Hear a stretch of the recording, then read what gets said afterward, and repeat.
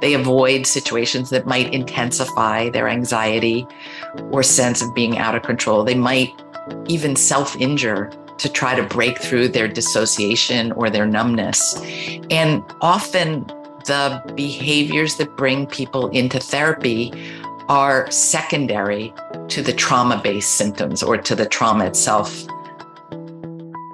What is EMDR, and how can it be used to help those who've experienced trauma recover and live their optimal lives?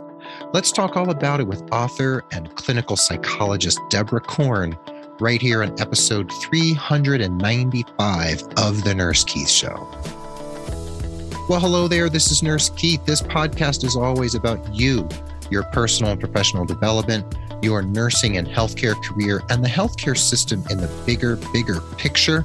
And I'm here to share education, ideas, diatribes, and informative interviews of some of the most inspiring people from the worlds of healthcare, nursing, entrepreneurship, medicine, and beyond. I love having you along for the ride, and I thank you from the bottom of my nurse podcaster's heart for being part of the growing Nurse Keith Nation. If you'd like to help other people find the show, do me a solid and leaving a rating and review over on Apple Podcasts, Google Podcasts, Amazon, Spotify, and anywhere you happen to find the show. Please feel free to share it with others who you think would benefit from it. And if you'd like to become a patron, head over to patreon.com/Nurse Keith. It really helps me continue to bring the show to as many people as possible. That's patreon.com/Nurse Keith. I am here today with Deborah Korn. She's a clinical psychologist and author. And if you'd like to learn more about Deborah, head over to the drop-down menu at nursekeith.com under podcasts, or just look at the show notes in whatever app you're using. And Deborah, you've written a book, and the book is called Every Memory Deserves Respect, and it is all about EMDR therapy. And I'm a veteran of having received EMDR, and we can talk about that a little bit. But could you please start with defining what truly is EMDR? Because some people out there might not have heard of it. Mm-hmm. Sure. First of all, thanks so much for having me on the show. It's just an absolute pleasure to be here with you. So EMDR stands for eye movement desensitization and reprocessing. Let me break that down a little bit. Desensitization refers to the reduction of distress, fear, anxiety. Reprocessing refers to the reevaluation or the restructuring of thoughts and beliefs and the transformation of one's sense of self relative to past traumatic experiences. It's about moving the past into the past. And then there's the eye movement component.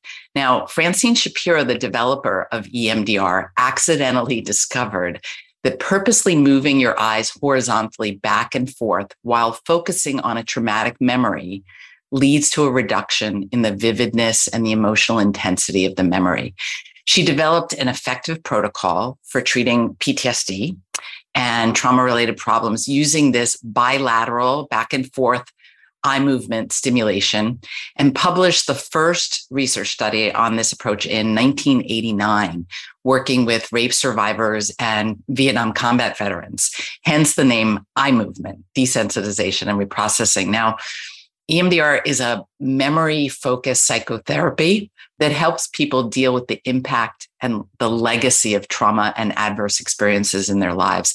And it's based on the idea that psychological problems are related to a failure to adequately process traumatic experiences or memories.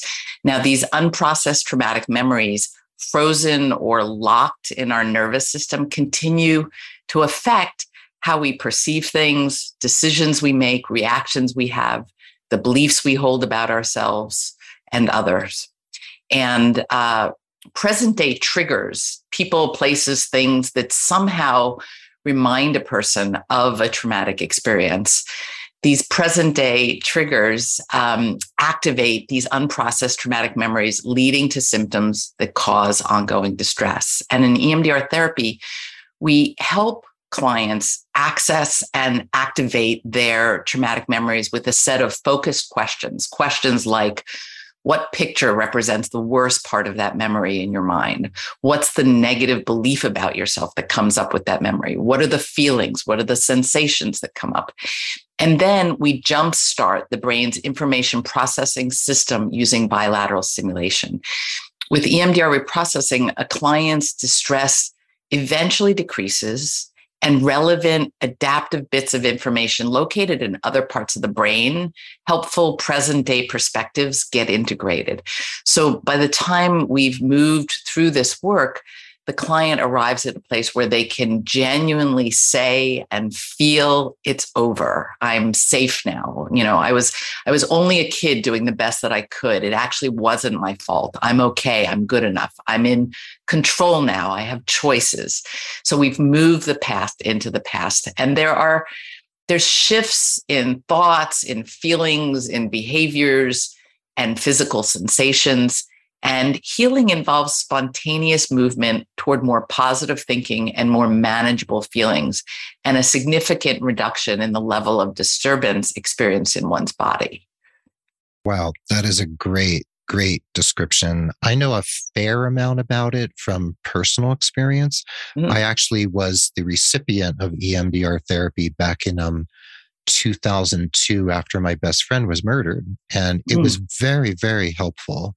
And it really did move things along for me very, very quickly. And it was a very traumatic experience. And it's a long story that I don't need to tell here, but it was incredibly helpful. And I've had clients over the years who've experienced EMDR, and also friends and loved ones as well. So I'm familiar, I'm a fan, and I know there's research. You said it dates back to the 80s when this first kind of came to light that this was possible. Yeah. And you've written a book, which is actually a really fascinating book because it's not only written by a clinical psychologist, there's also aspects of it written by someone who's received it as a patient. So how did this book come about? Like why a book written by both a patient and a psychologist? Yeah, great question. Well, the inspiration for this book came from my co-author, Michael Baldwin. Michael spent about 2 years in EMDR treatment with my colleague, Dr. Jeffrey Magnavita. Michael was not my client, but he spent 2 years in treatment with Jeffrey Magnavita, dealing with symptoms related to a history of childhood abuse and neglect. And over the course of this treatment, Michael started to conjure up images associated with various trauma-related and recovery-related concepts. And he went looking for photographs that aligned with these mental images. And he ultimately shared a handful of those photographs with his therapist, who said, "You have the basis for a book here. There's really something powerful here in these images." And so Michael started to imagine a book in which he'd pair up with a professional to discuss his own trauma history and experience with EMDR. And the professional, who became me, would provide the didactic part about trauma treatment, EMDR, and the process of recovery. And in thinking about creating a book, Michael had the hope that after hearing his story and the experiences of other clients discussed in the book, clients that I talk about in the book, people would feel more comfortable talking about their own stories and ultimately in seeking help. So Michael contacted me, and his story and his idea for a book were so compelling that I couldn't resist. And I immediately got excited about creating an EMDR book unlike anything that had ever come before, one that my clients would actually read, something that would pull them in, one that I could share with my parents who've never really understood what I do for a living, and one that I could share with my primary care doctor and my chiropractor, who've been asking me questions about trauma and EMDR for years. And I just imagined from the very beginning a truly accessible and user-friendly book. And for me, writing a book like this was a way for me to combine my commitment to mental health advocacy and education with my love for trauma-informed clinical work and teaching in EMDR therapy. And for Michael, he really had the hope from the very beginning that men in particular would read our book and hear his story and understand the trauma may be at the root of many of their symptoms and behavior patterns. His sense was that men in particular often need permission or encouragement to share their vulnerability and to seek help. Mm-hmm. That makes a lot of sense. And it is very effective, the way the book is put together. It's visually very attractive. You have these pages with, nice, colorful lists, and then you have nice images, and it goes from you to Michael. There's different sections. So it's easy to read, it's easy to absorb, and you get the didactic part from you, and then you get the, experiential part from Michael, which is really nice. It's a nice balance. You don't see that a whole bunch. Yeah, we thought that it was a unique format that offered something different. And it really is kind of two books in one, right? It's a picture book. And we call these images with the little bit of text on the opposite page, we call them billboards. So it's this book of billboards with public service announcements, so to speak. And then it's a narrative and a written text. And it really is a discussion of trauma recovery and EMDR from two very different perspectives, from the perspective of an EMDR therapist and so-called expert, and from a client. Yeah, I really like it. I'm going to recommend it to a lot of people and to my listeners, of course. And it's at everymemorydeservesrespect.com. And of course, it's on Amazon and all the other places that one finds books these days. Now, we're talking about terms that, vast majority of my listeners are nurses, maybe nursing students, and some other professionals and non-professionals as well. But in your words, how would you describe the term trauma? Because it's a word that gets bandied about a lot. Absolutely. So what would be your clinical definition of the word trauma?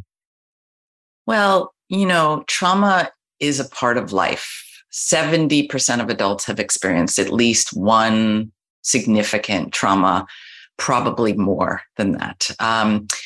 In our book, we define trauma as any experience that feels overwhelming, triggers strong negative emotions like shame or terror, and involves a sense of powerlessness or intense vulnerability. And I always like to say that trauma is both objective and subjective. It's both the event itself and the experience of the event. So no two people are going to experience the same event or series of events in the same way. So it's not just what happened to you, but also what happens inside of you, what happens within you when you have that experience or after you have that experience. And we really know that the greater the number of traumas that someone is exposed to, the greater the psychological and physical toll. We know that trauma is cumulative.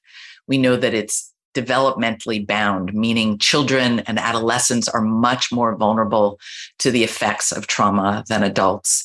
And we also, when we talk about trauma, we tend to talk about big T traumas and little t traumas.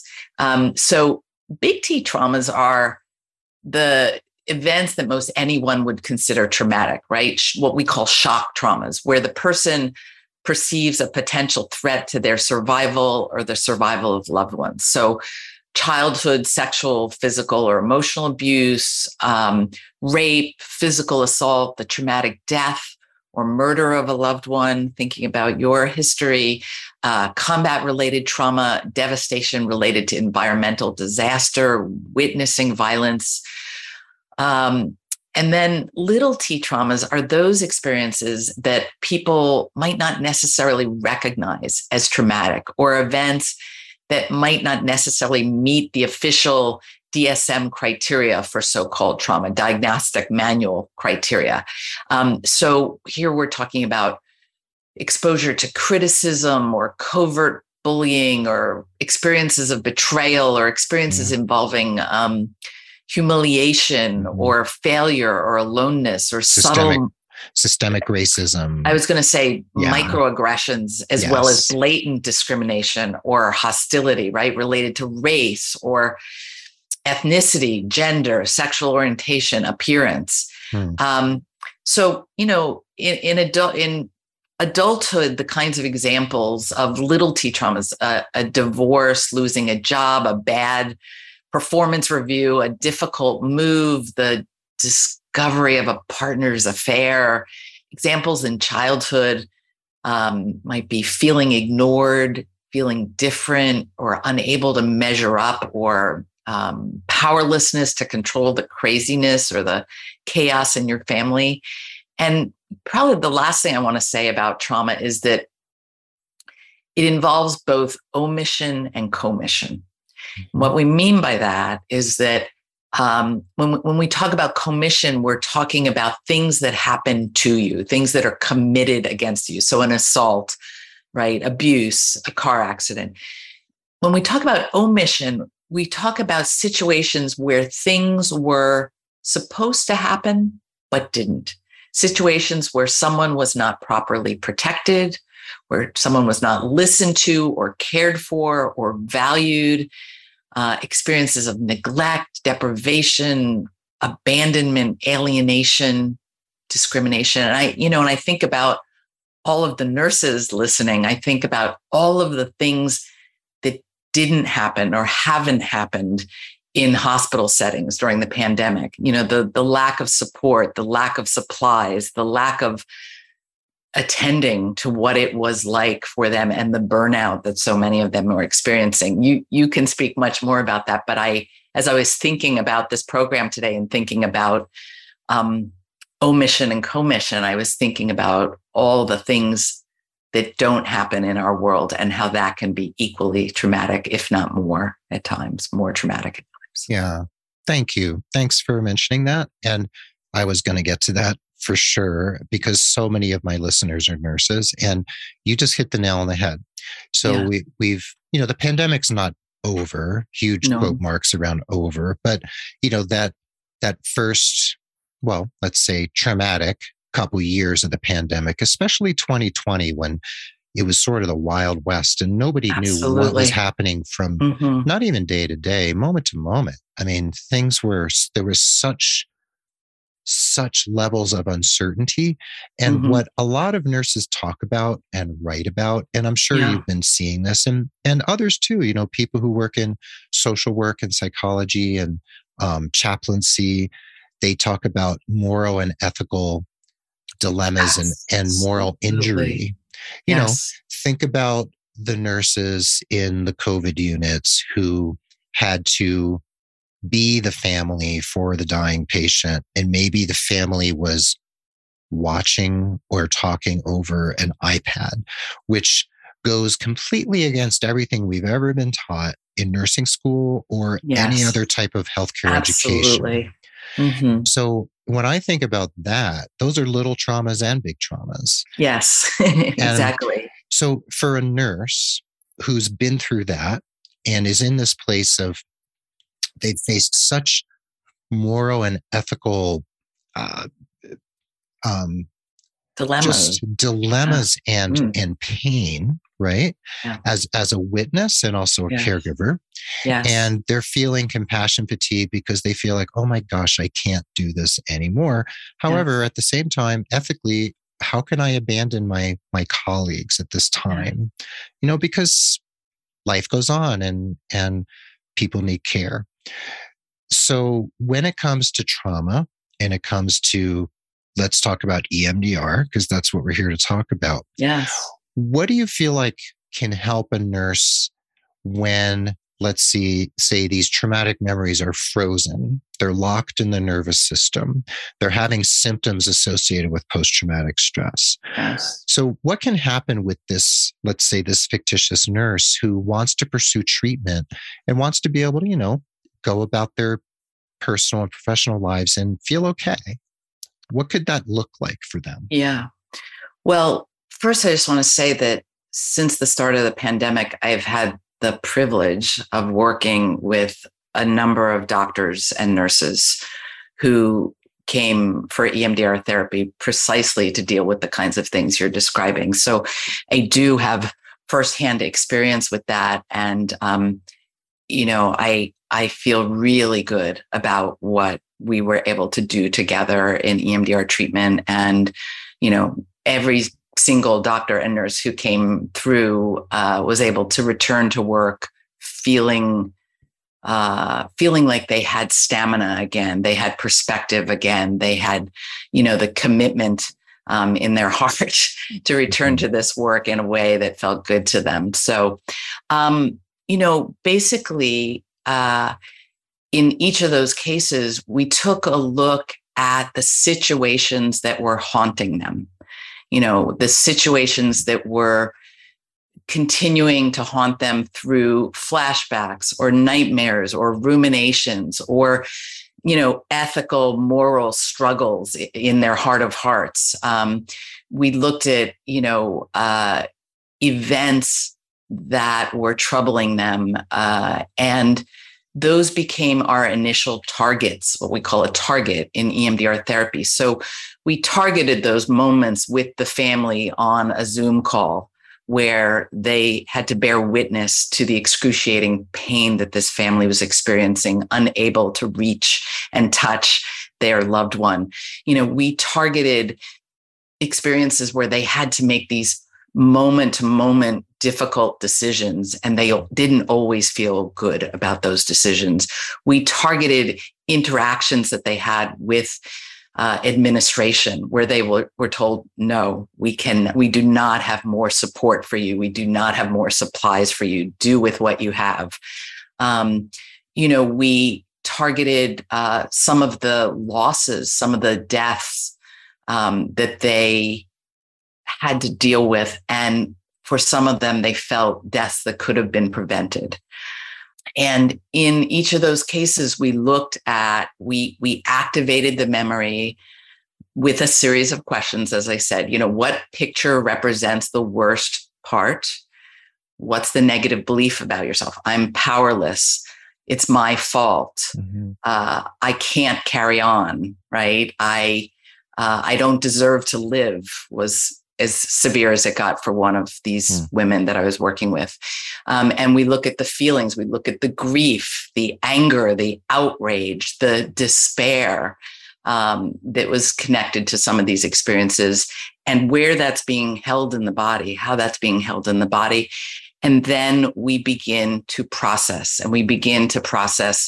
by bringing in bilateral stimulation, back and forth eye movement that jumpstarts the brain's information processing system. And we help people move through those feelings, those thoughts, the experiences themselves. Again, no two people process in the same way, but ultimately by the end of the work, the distress is down and folks are able to endorse a new, more positive belief, right? I'm okay. It's not my fault. I have a lot to offer. Many of the nurses and doctors that I work with, that's where they landed at the end of the work. Even though I've been through horrible things, I've seen horrible things, I am able to heal and I have a lot to offer. This is my chosen profession. I'm ready and I want to return. Thank you. Mm-hmm. Wow. That's powerful. And I'm so glad you've done that work. Well, thank you for doing that work, first of all. Of course. And, keeping frontline workers in the game is it's a service to society, first of all. All of us, almost all of us end up patients at some point, and we need people on the other side of the stethoscope to take care of us when we're sick, first of all. Yeah. And we need a healthy healthcare workforce, whether it's clinical psychologists or nurses' aides or chaplains, whoever it happens to be. We need them to be healthy too. And we can't have people be victims of their profession. And it feels like a lot of nurses listening right now are probably like, yeah, they heard the words you were talking about, despair and, unhappiness and trauma and, grief. And, it's not what we signed up for, though we know that healthcare it's a tough world and human services are a tough world to live and work in. Yeah. And when we come back from the break, there's an excerpt from the book I would love to have you read, because I always like listeners to hear part of the writing in the author's voice. There's nothing better. And then I want to talk to you a little bit more about the ways in which you see EMDR really having an impact on public health, on the violence in our society around us, which we hear about all the time, and some other questions I have for you to kind of elucidate a little bit more about this. Does that sound like a good plan? Sounds great. Okay, so please hang out with us here and come back for the second half of episode 395 with clinical psychologist and author Deborah Korn. We will be right back.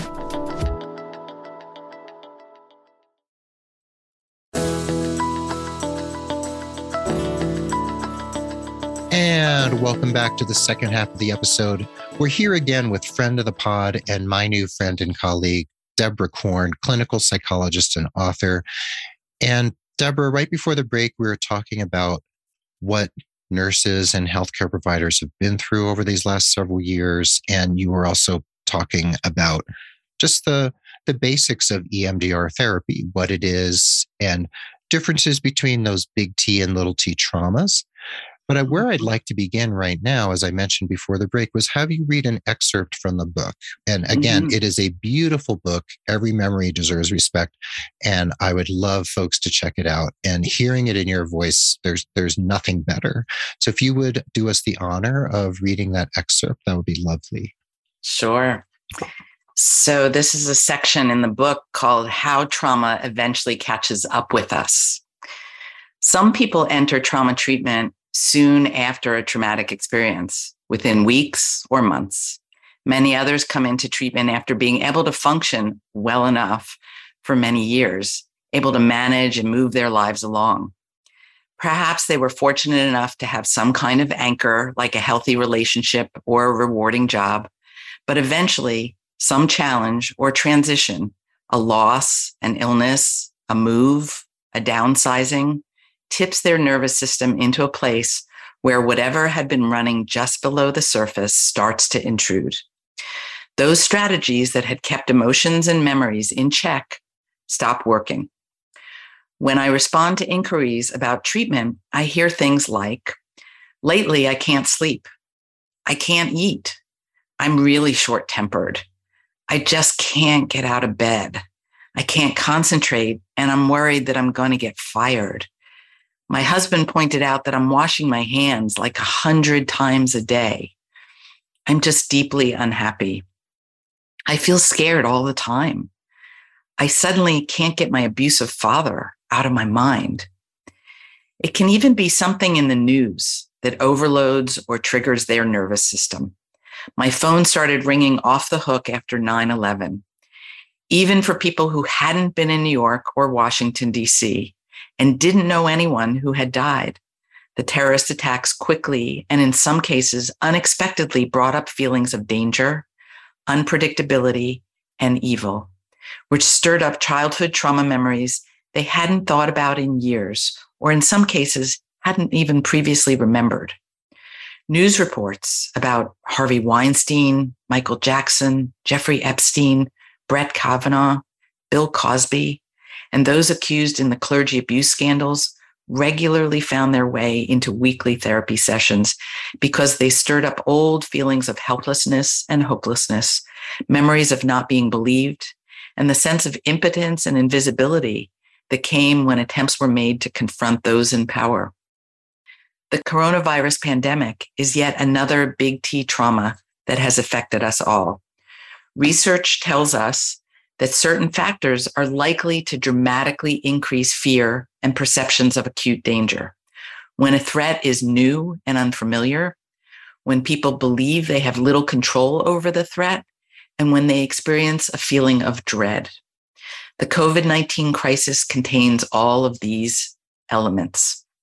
For individuals with significant trauma histories, or those who were already living in unsafe or unstable environments, the stress of the pandemic was the straw that broke the camel's back. The sense of vulnerability, uncertainty, and terror that marked the early months of the pandemic triggered memories of previous adversity, loss, and for some, life-threatening encounters. For the client who was a POW in Vietnam, and for the survivor of domestic violence, the stay-at-home orders activated memories of captivity and powerlessness, as well as childhood memories of isolation and loneliness.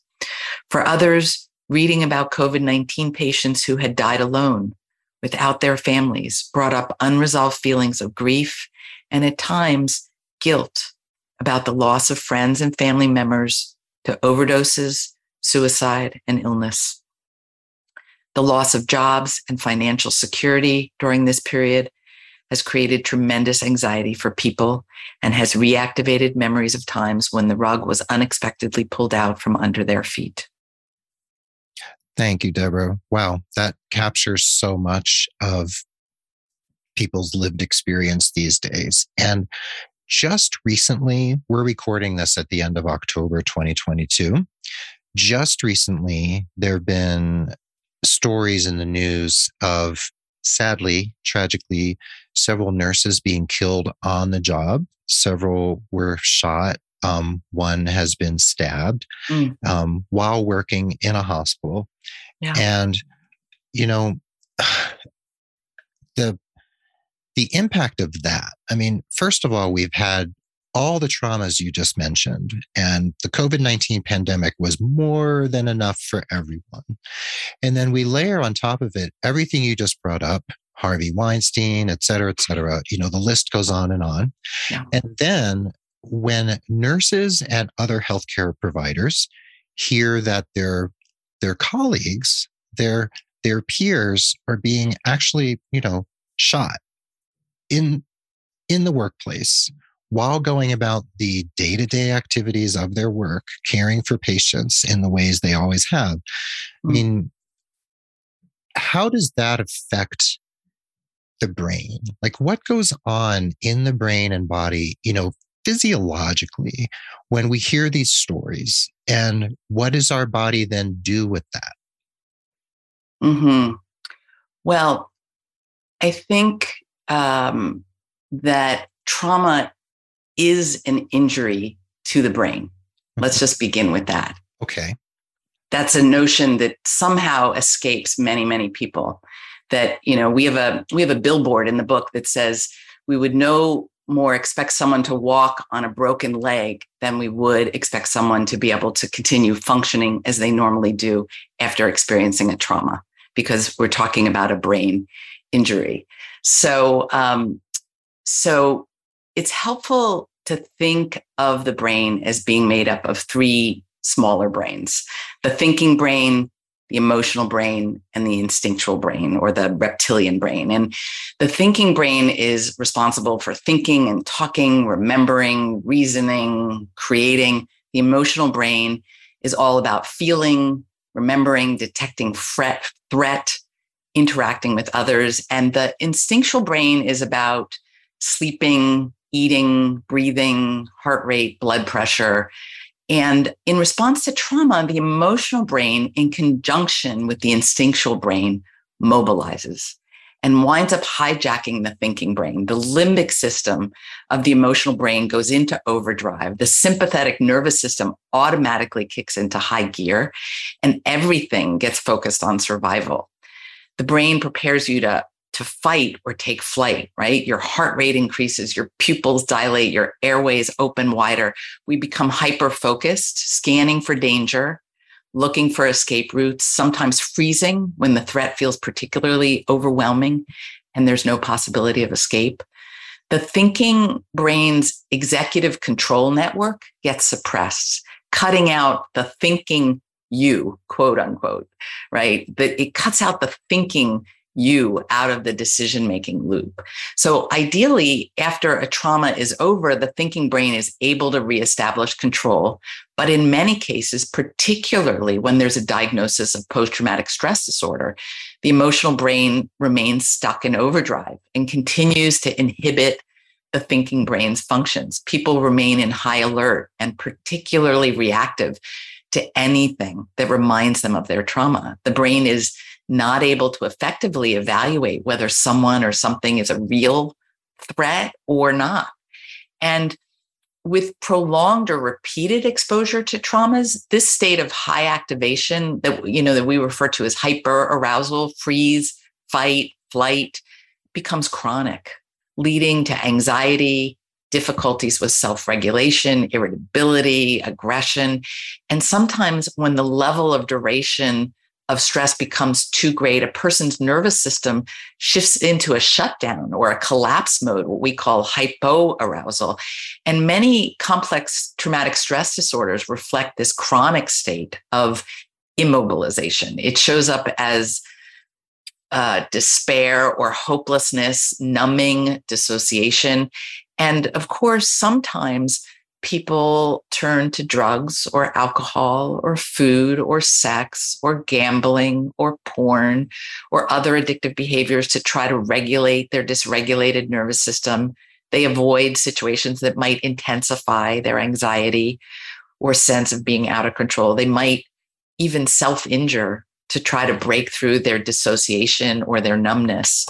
And, often the behaviors that bring people into therapy are secondary to the trauma-based symptoms or to the trauma itself, that really reflects a traumatized brain and nervous system. So there's complex layers of response happening in trauma. Yes. And like we talked about, there's big T and little t traumas. Mm-hmm. And there's memory-based trauma, something from way in the past. Yes. And then there's the things that are happening in the moment that we're exposed to either at work or in the news or in social media, in our families. So life in the 21st century is very complicated. Yes. And, back 100 years ago, so many of these factors just didn't exist. Of course there was violence. There were all these things where, there's a lot of what I'm trying to say, things that happen in modern society that just are new to the human brain. And I can only imagine that level of physiological and psychic stress that's happening for so many of us. Yes. And I think for nurses and healthcare professionals in particular, it feels like EMDR is one of those therapies that has an effective basis in research and anecdotal experience and literature and providers like you who practice it. And there's a doorway here. There's a little light shining through a doorway that can provide some answers and that can provide some healing. Yes. Are you aware of any employers of healthcare providers / nurses / physicians, et cetera, who are actually using EMDR in the workplace, like within a employee assistance program or anything like that, sort of as a institutional response? I think there were a number of hospital systems that brought EMDR therapists into the hospital setting, typically on Zoom, to work with large groups of first-line workers, first-line providers. That was absolutely happening early in the pandemic and actually continued well into the pandemic. There are many other workplaces. I'm thinking of a number of different companies where I've given presentations and I've spoke with the employers who've been interested in bringing EMDR therapists onto their EAP team. So it is happening, and they're not necessarily jobs that are high risk or high trauma environments, but they have really just come to recognize that trauma is a huge part of what people are dealing with. It has a huge impact on people's mental health, their productivity, their functioning. And so I think employers who are educated, who do their homework, have been very receptive to bringing EMDR into the workplace. Yeah, that's really good to hear. Yeah.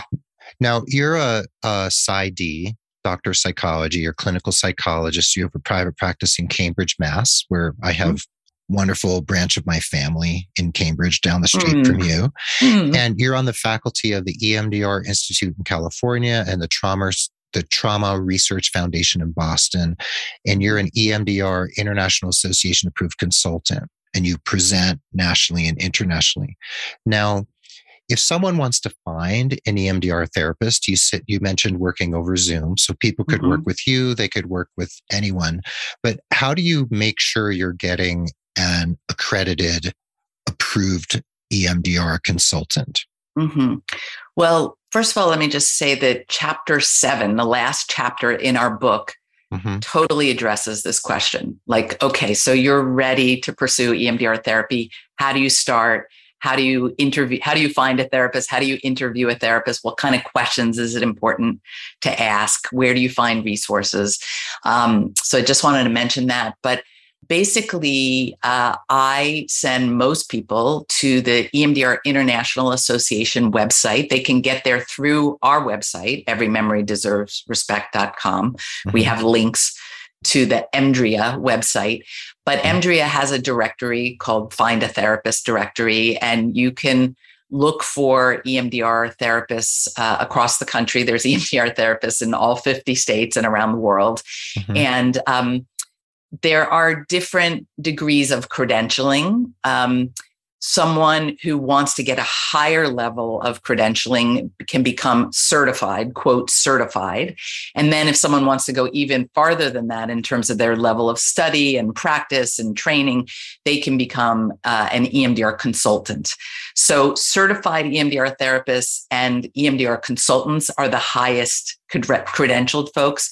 That said, probably most therapists that you'll find on the EMDR International Association website are not necessarily certified. It doesn't mean that they are missing training. If they have completed the basic training in EMDR and they have continued with continuing education over time, then they're quite equipped to sit with someone and provide EMDR therapy. But it's from there, it's just a matter of interviewing that person and seeing if they have the kind of expertise, experience, specialty, interest that someone's looking for. Okay. Thank you. Just like shopping for any kind of therapist or counselor. Yeah, absolutely. Really, basically. Now, I don't want to wind down, but we have to. And I have a question I want to ask you, because this is a career podcast for nurses as well. And nurses often are looking for, like, what's the next thing for me as a clinician? Yes. So let's say I'm a mental health psychiatric nurse practitioner, and I would actually like to study EMDR and be able to utilize it in my practice. How would I go about that? I'm so glad you're asking that question. Okay. So we do train nurses. We train mental health professionals that are on a licensure track. So we train students who are on a licensure track. They're going to become a licensed mental health counselor or a licensed nurse practitioner or licensed therapist of some sort. And I have been a member of the faculty of the EMDR Institute, which is Francine Shapiro's training institute. I've been on faculty for the last 29 years. We do trainings all over. Now the trainings are all virtual. They're going very, very well. We've been amazed at how well the training format has been able to be delivered through virtual means. But folks can check out the EMDR Institute to find out about trainings. That's emdr.com, the EMDR Institute, or they can go again to emdria.org, the EMDR International Association.org. And EMDRIA has a listing of all EMDRIA approved training programs. So if the EMDR Institute isn't the right program for someone, then they should absolutely take a look at other offerings through EMDRIA.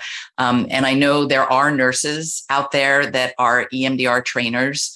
My colleague Kate Wheeler in Connecticut is an EMDR approved trainer, and she's a nurse and teaches entire classes of nurses.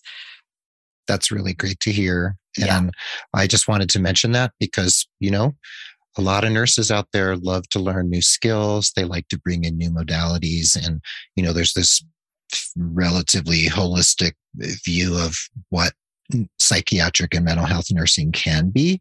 Yes. So there's plenty that we can bring on board. So thanks for elucidating that. Yes. Now, before we go, and I don't want to, but before we go, I have 4 quick questions I like to ask all my guests. Yes. Not directly related to what we've been talking about, but it's more to get to know you and have you reflect a little bit for us. Yeah. Are you game? I'm game. Okay. Yeah. So the first question is, how do you define success either personally or professionally? Mm, I think for me, success involves engagement in something that has deep meaning, that is rewarding, that has deep meaning, that allows me to feel like I'm pursuing my passion and I'm making a contribution to the world. And I think that success can play out personally or professionally. I'm involved in lots of social justice work, social activism work that's deeply meaningful, that is, feels empowering and like I'm making a contribution. I hope that the relationships in my life are meaningful and that I offer, friendship and comfort and companionship to people. I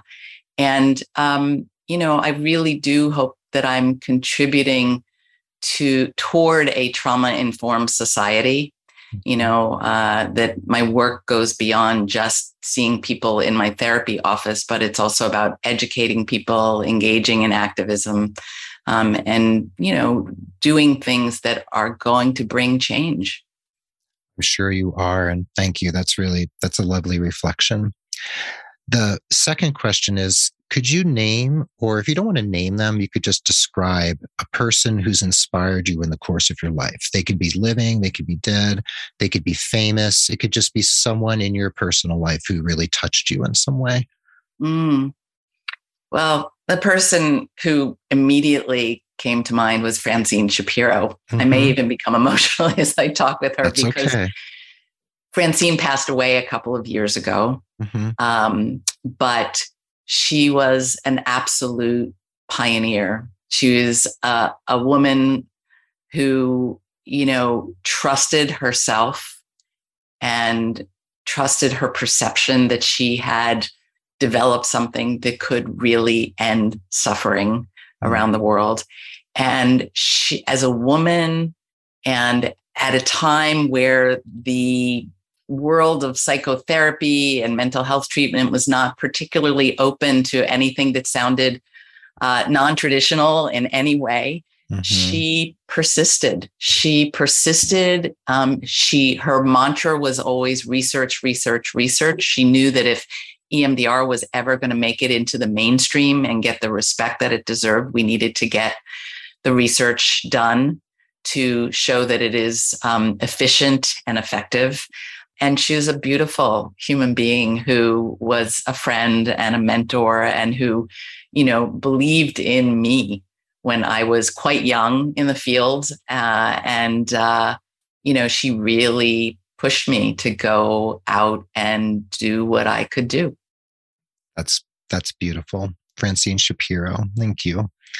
Now, the third question, penultimate question is there a book, or it could even be a movie, and it doesn't have to be an absolute favorite of any kind, but one that's had a major impact on the way you think or the way you live your life? The book, The Body Keeps the Score by Bessel van der Kolk is popping into my mind. Bessel is a colleague and a friend, and we have spent a lot of hours talking about everything that he writes about in his book. But the reason why this book comes to mind, I've read many, many, many books about treatment and about trauma, but Bessel really challenges the status quo in this book. He challenges the way that we have responded to the notion of trauma in the world. He challenges traditional psychiatry. As a psychiatrist, he challenges traditional psychiatry and really asks people to think outside of the box about how we help people to heal.